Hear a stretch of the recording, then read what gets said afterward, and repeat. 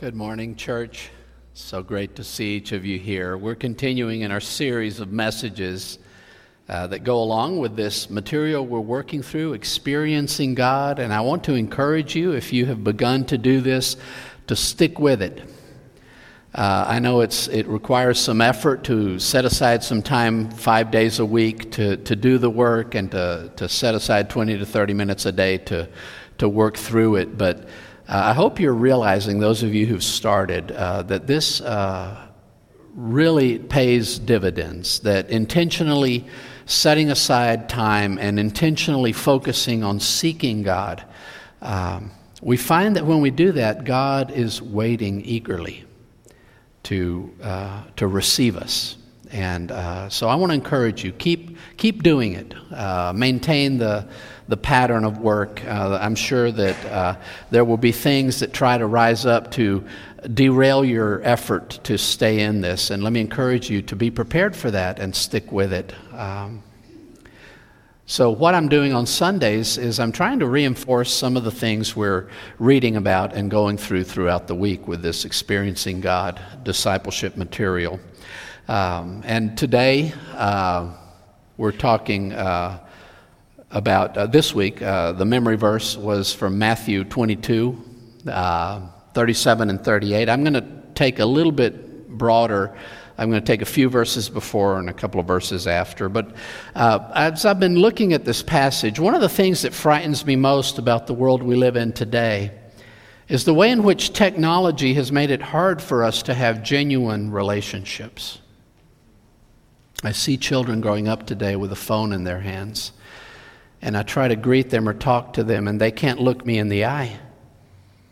And I wonder what's going to happen when you get to be 20 or 30 and you still haven't learned how to actually interact in presence with another person, because we have used this technology which supposedly connects us, but it really becomes a barrier. It becomes a filter. We build relationships mediated through this little gadget that sits in our pockets, and we try to build relationships that are lived out not in shared life, but in texts, one text at a time.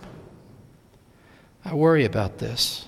We hide behind that little screen and let it put up a buffer between us and everybody else. You know, that's why people love to text, because it doesn't require any commitment or presence. Don't call me, text me, because if I want to ignore you, I want to ignore you. I want to interact with you when it's convenient to me. I want to say something back to you when I want to say it, when I need something from you. And if not, I want to be happy to just ignore you and go about my day. Well, when are we going to learn to have relationships with each other? Does the Bible have anything to say about relationships? Is there a better way? I think so.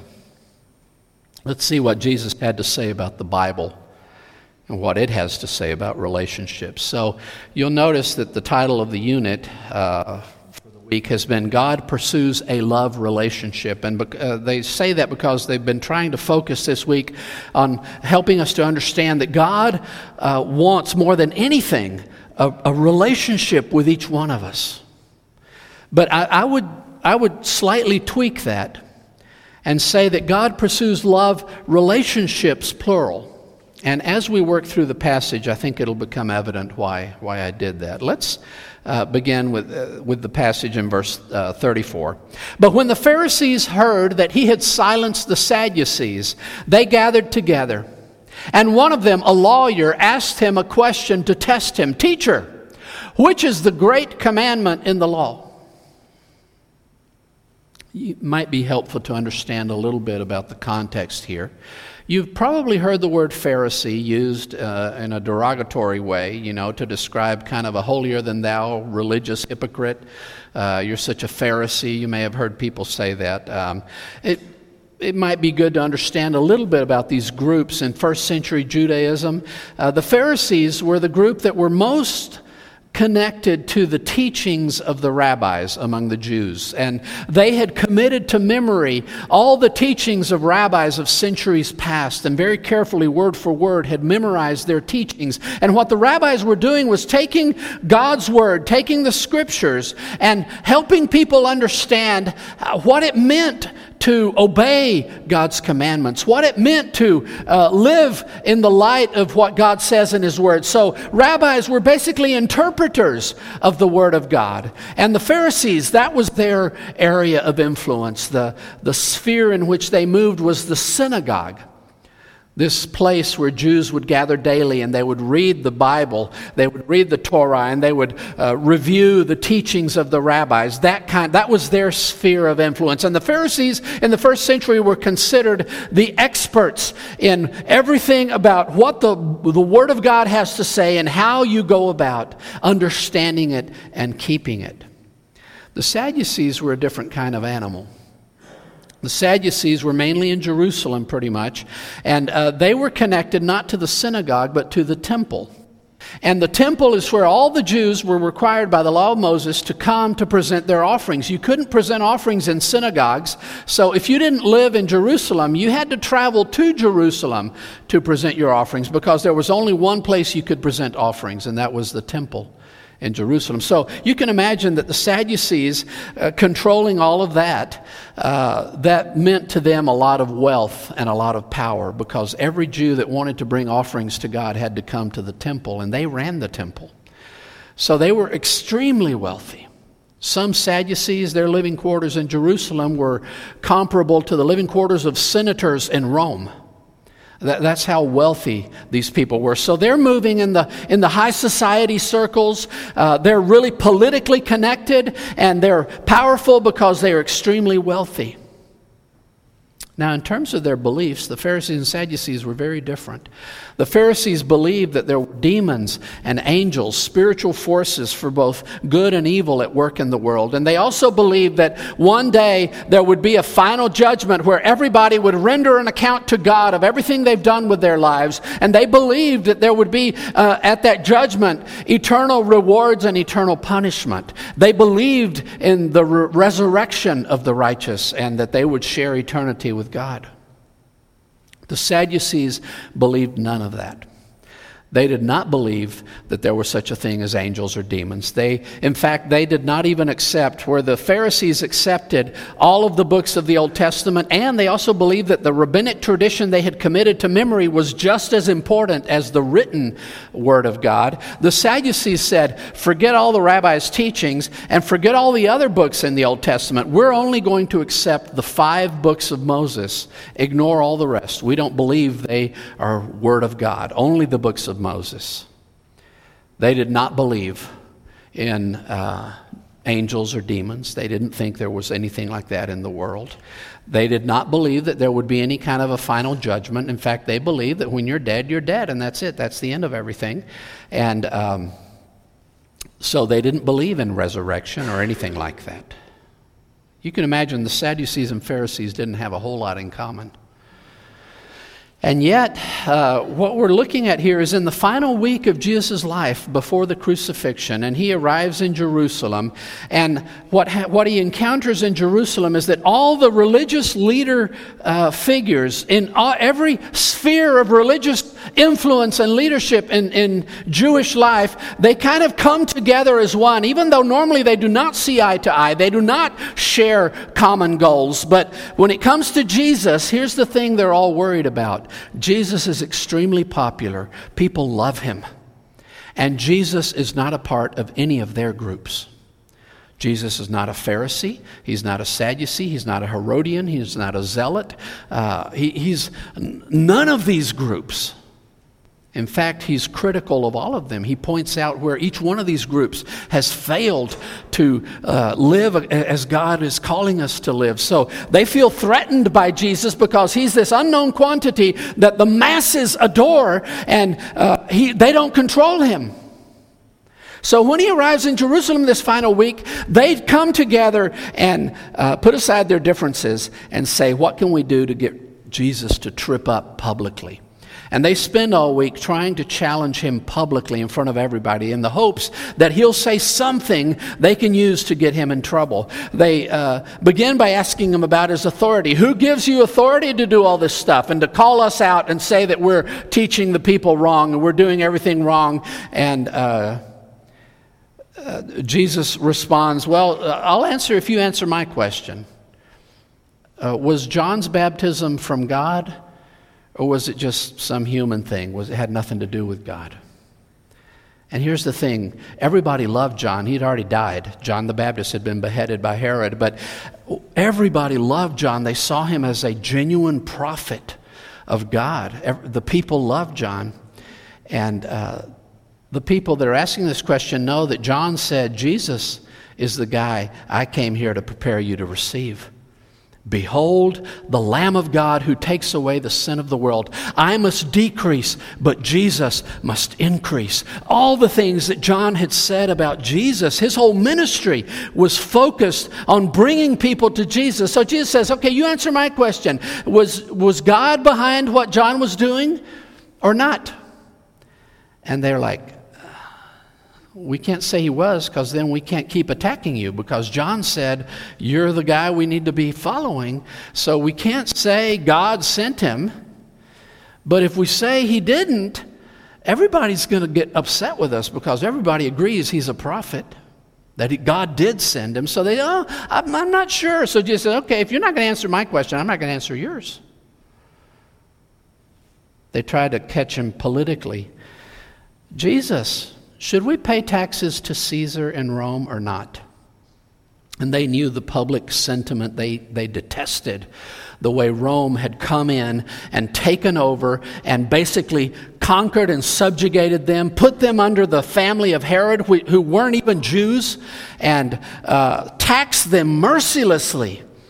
And they were sick and tired of sending off all this money to this oppressive external empire that had come in to take over. So they're hoping Jesus will say, so that people don't get upset with them, they're hoping Jesus will say, well, no, you shouldn't be paying taxes to Rome. That's a pagan government. They worship false gods. God's not behind that, so you shouldn't give them any money. Because if Jesus says that, then they can immediately call up the Roman authorities and say, hey, this guy is telling people not to pay taxes. He's a revolutionary. You guys need to get him out of here. And they thought, we've got him, because then if he says, no, you have to pay taxes, then the people are going to hate him, because they hate Rome. They hate paying these taxes.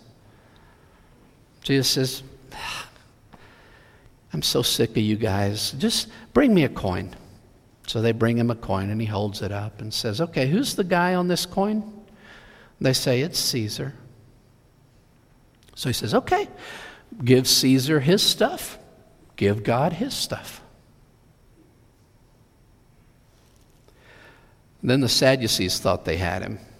I told you they don't believe in resurrection. They said, the law of Moses says if a woman dies and her husband had not had any children, rather than throw her out on the streets, she needs to be received by the closest relative and taken into that family, and she becomes a wife of that person, and any children born to her from that second marriage would count as children of the one who died without children, and their name will not be forgotten. That was the way they dealt in the law of Moses with widows not being destitute.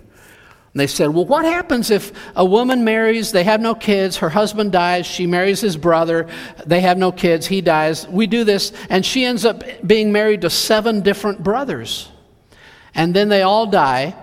So you're saying there's a resurrection. How are they going to sort that out when the resurrection happens? Who gets to keep her as a wife? And Jesus said, you guys don't know what you're talking about. In the resurrection, things are different. You have no idea how different. Marriage is not a part of the equation in the resurrection. And everything they tried to do to trap Jesus, they failed. And then they come to this last attempt. And this is the one question that is really open-ended. It doesn't really feel like a trap. In fact, in Mark's account of this same event, He tells us more details, and it turns out, as Mark fleshes out for us, that the guy who actually asked the question genuinely wants to know what Jesus is going to tell him. And they end the conversation with Jesus talking to this guy and saying, you know what? You're not far from the kingdom of God. Because he genuinely wanted to hear Jesus' answer to the question. But Matthew, in his version, leaves those details out because he's just talking about how the Pharisees as a group are hoping to trip Jesus up. So no doubt they kind of push this Pharisee up with his question, not because they think it's a trap, but they're thinking it's such an open-ended, broad question. Maybe Jesus will say something we can use against him. And it is a broad question, right? Which is the great commandment in the law? The Jews had studied the law of God in all the books, and they had very carefully tabulated every single commandment God gives, and they had said there are 613 commandments in the Word of God. And the rabbis spent all their time trying to interpret what it meant to obey each one of those 613 commandments. And a big question in rabbinic circles was, what's the most important of these? And not just that, but this is the way rabbis taught. They wanted to know which is the most important and arrange the commandments of God in order of importance so that you made sure if you didn't quite hit it all, at least you hit the most important stuff. And you didn't distort things so that you observed this but ignored something more important. So that was kind of their approach, and there had been much thought about this. What is the greatest, the most important commandment in the law? And actually, the answer Jesus gives is the answer the rabbis would have given. That is, they would have agreed on that. So there's the open-ended question. What is the great commandment? The idea being, if we were to arrange them all, which one would you say stands out? This is the great commandment, the most important of them all. And verse 37, and he said to him, you shall love the Lord your God with all your heart and with all your soul and with all your mind. This is the great and first commandment.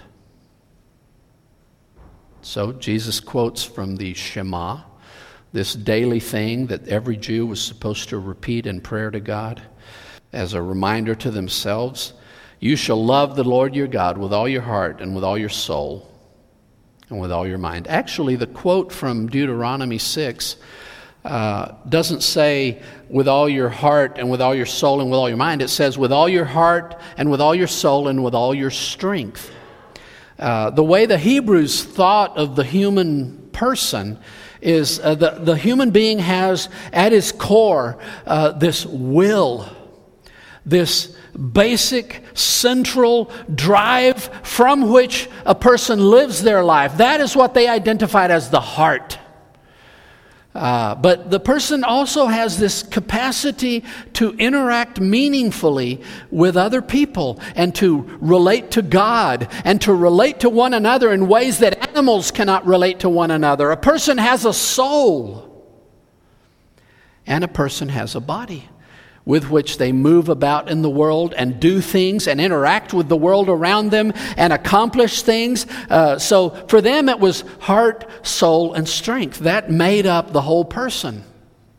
What happens? Well, in the first century, there have been several centuries now that because of Alexander the Great's conquests, Greek philosophy has come to all these other nations. And now people are not just thinking about the heart, the soul, the body, but they're also thinking about the mind. The Greeks were really interested in intellect and your ability, your capacity to reason and think through things and analyze things. And it can be an internal thing. It's not necessarily a relational thing. So to them, the human being also has, in addition to the other things I've talked about, has a mind, a reasoning capacity. In Mark's version of this, he quotes the three that are in Deuteronomy in the Hebrew, and then he just adds mind. He adds a fourth. Matthew, in his version, has shortened it and substituted mind instead of strength. Just the whole point, what the gospel writers are trying to do is make sure that their readers, because they're writing in Greek, not Hebrew, that their readers will understand the commandment is to love God with everything you've got. However the culture you're in might define what are the components that make up a human being. Each of those components, all of it needs to be devoted to loving God. And Jesus makes a very clear, he doesn't beat around the bush, he doesn't manipulate his response or try to be sneaky about it. He just flat out answers it. What is the great commandment? It is love God with everything you've got. And then he even says, this is not just this is the first commandment. If you're going to arrange the 613 commandments of the Word of God in order of importance, this one is number one.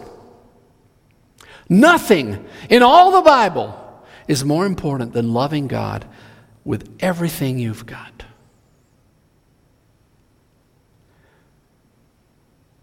Some of the unhelpful ways to describe what the Bible is about. Some people call it God's little help book or God's little answer book. Like the Bible is the ultimate self-help book. You want to get your act together, you want to deal with your emotional problems and your baggage, read the Bible. It'll tell you how to do everything. The Bible is not an instruction manual. The Bible is an invitation to a relationship with God. And it's about that relationship. It's not about just giving you instructions or pointers or guidelines. It's about drawing you into this relationship with God where you love God as He loves you. The reason you come to church should be that you want to love God with everything you've got. And you want to learn to love Him the way He has first loved you. The reason you do anything you do outside of this church should be that this is the way in which I'm going to live my life to pursue a genuine love of my God with everything I've got. The career you do, the studies you devote yourself to, everything that you do in your life should be about loving God. And loving God as freely as God has loved us. The Bible tells us that God has held nothing back from us. God withholds no good thing from us. And you know where every good thing is found? In God. Which means God is all in. The first commandment is, I want you to respond to my love with the same level of surrender and integrity that I have shown to you. And by integrity, I mean every bit of you. We don't separate out ourselves and give God this little piece of my love. We do it as an integral unit. Everything that I as a human being bring to the table, that is how I'm going to love God. That is the first and great commandment. I didn't want to stop there because there are 3 passages in the New Testament where Jesus asked this question. And every time He responds, and He doesn't just say, this is the first commandment. He always adds the second commandment, which means to me that we should not separate them. He could have just said, there, that's the great commandment, answered your question, let's move on. But He always threw in the second commandment. So I think they have to be viewed as a unit. Verse 39, and a second is like it. You shall love your neighbor as yourself. A couple of things I would say about that. This is also from the Old Testament. It's a commandment found in Leviticus 19, verse 18. And God commands the people of Israel to love their neighbor as themselves. Now, here's the interesting thing, both in the Hebrew and in the Greek. That word neighbor is not a noun. It's either an adjective or an adverb because the word means near. the near. And we in English would have to supply a noun. The near what? The near one? The near person? The one who is close? Now, it seems from Jesus' words with his opponents that the way people, or the way at least some people interpreted this was, neighbor means my fellow Jew. Neighbor means the person that lives next to me, lives near me, but not just that, the person that shares my identity as a Jew, the person who loves God, who keeps the commandments of God, and who is pursuing God in this covenant of Moses, the covenant of the law. This is my neighbor, and if you're not one of those, you're not my neighbor. How did Jesus define the one near you? You know, when he was talking about love, and it's his interpretation of this very verse. You've heard it said, you shall love your neighbor, and this is how you've in practice done it, and hate your enemy. I tell you, love your enemy. Your neighbor is also your enemy is also your neighbor. Because the only requirement is that somebody be near enough that you can love them. So if we add to that the commandment Jesus gave his disciples to go to the ends of the earth, who is my neighbor? Everybody. I don't get to look at anyone and say, no, I don't have time for you. I'm not interested in you. You're not like me. You don't speak my language. You're not my culture. You're not my race. You don't agree with my political views. I don't have to love you. You're the enemy. The way Jesus interpreted it. You love whoever's near enough to be loved. And by the way, go to the ends of the earth. My neighborhood is the world. My neighbor is every single person on the face of the earth. For 12 years since I've been here, I know, and I'm sure before, but we've been very intentionally pursuing loving anybody God puts in our path. And look at the result today. There are people in our life we would never have known if we had limited ourselves to just reaching out to people who understand us and who we understand, to people who look like us and speak like us. God keeps stretching the envelope. Because he is commanding us not just to love him, but to love each other. And that means everybody.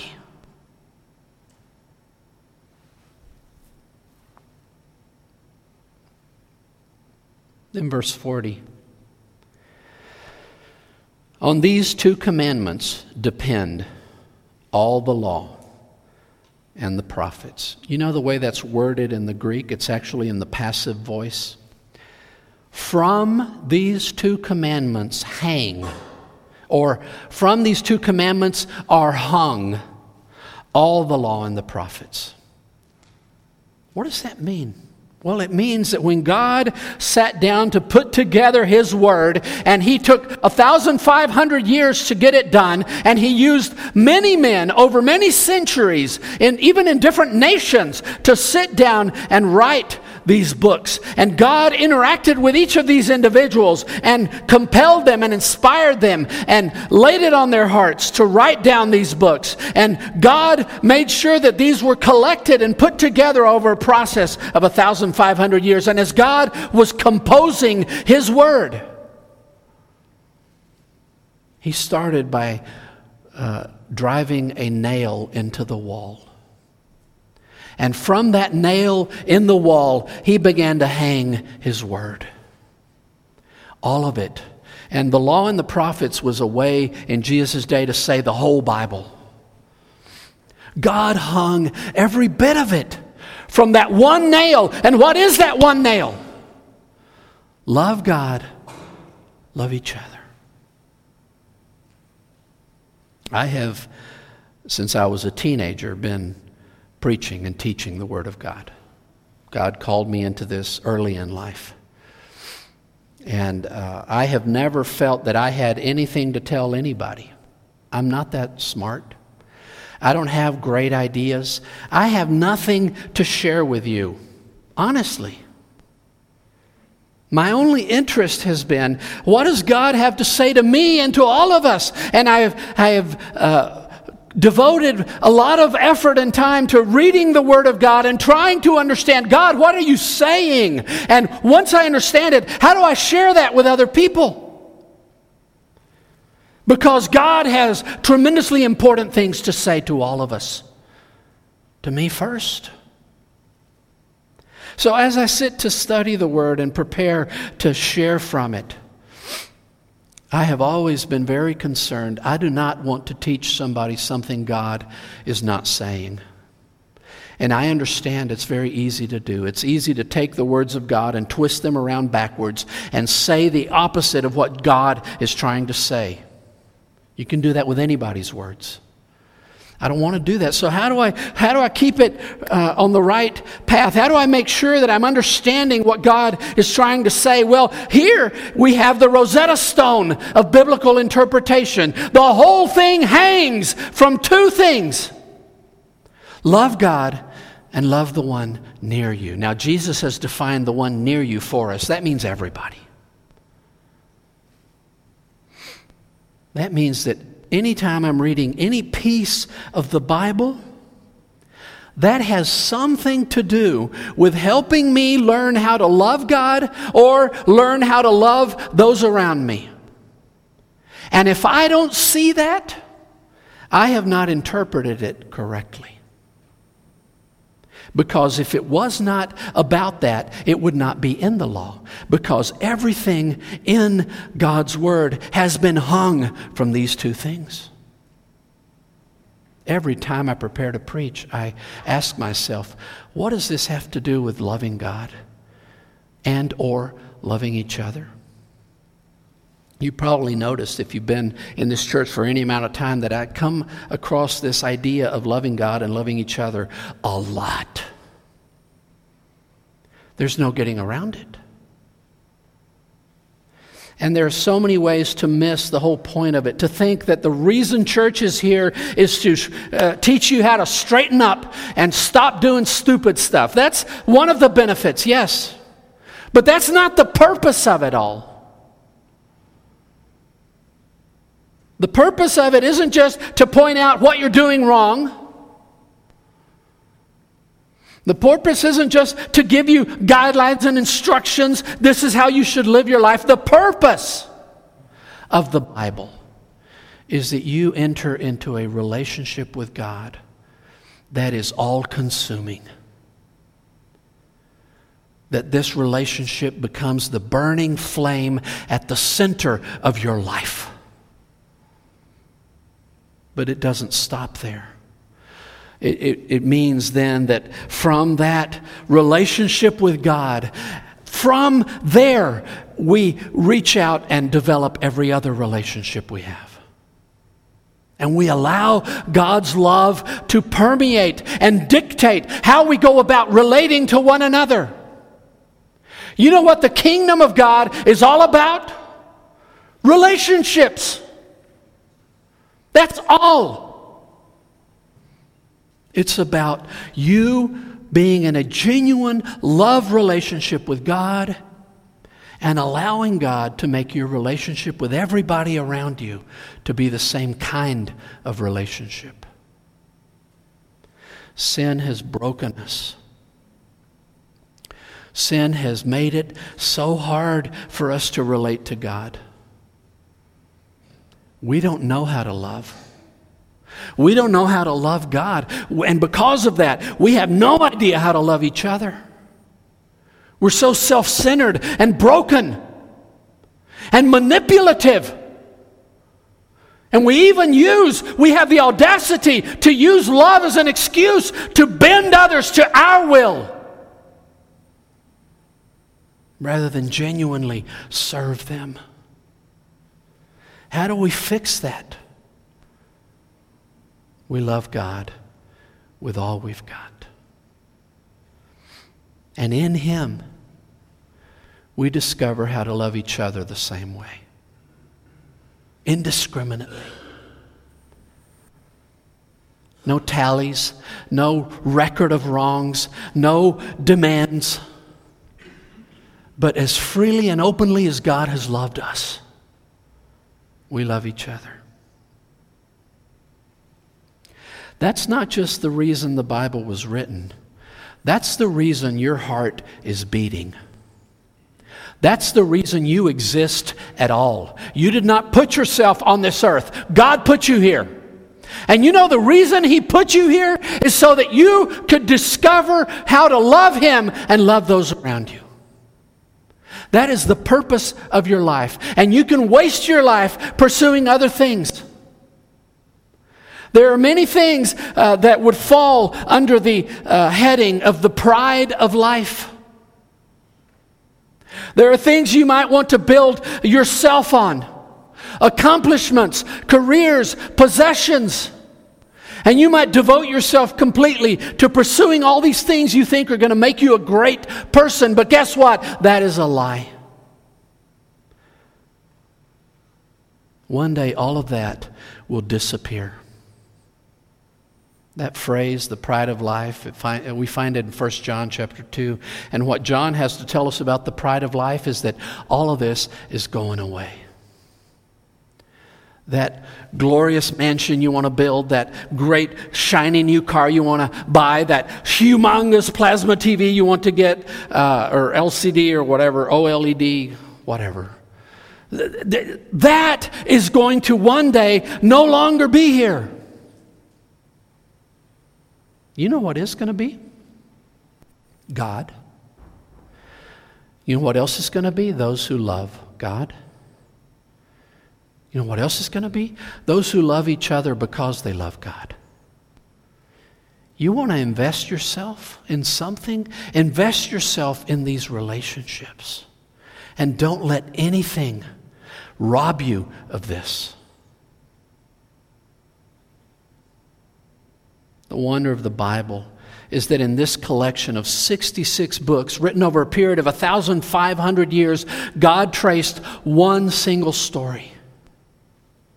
It's the story of redemption, of how God chose to intervene in a world that was under the power of sin and death and rescue it eternally.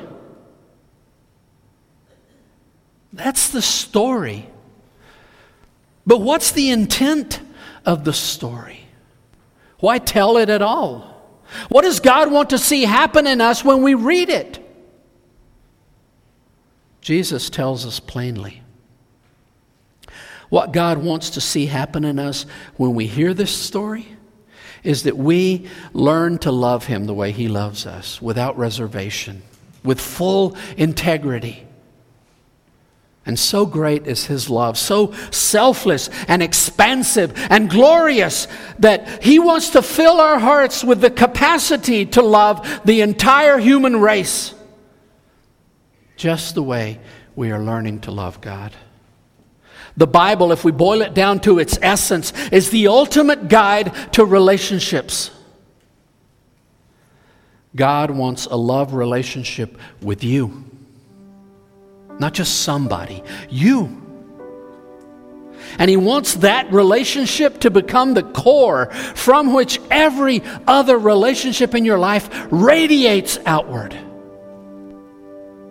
The result is a life lived with beautiful, deep, meaningful relationships.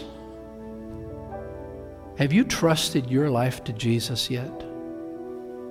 He's inviting you into this relationship. We're going to sing a song in just a moment. This is our time to respond to the Word of God. I find that the Word of God is never intended to just be informative. I don't want to just give you some information to file away and go home. The Word of God is a relational invitation from God, and we have to respond. And that's why every service we have this time of response. I'm going to ask in a moment a couple of people to come up here on either side of the stage. These are just folks like you and me. There's nothing magical about them. Their only purpose in standing here is that you can come and say, this is what God has put on my heart right now, and I want to say yes to whatever He's saying to me. And they're just going to listen to you, and they're going to pray for you and encourage you. because God wants us to do this together. So let me ask you to stand. Let me ask the people who are going to help us with the invitation to come forward. This is your time to respond to God's word. Come while we sing.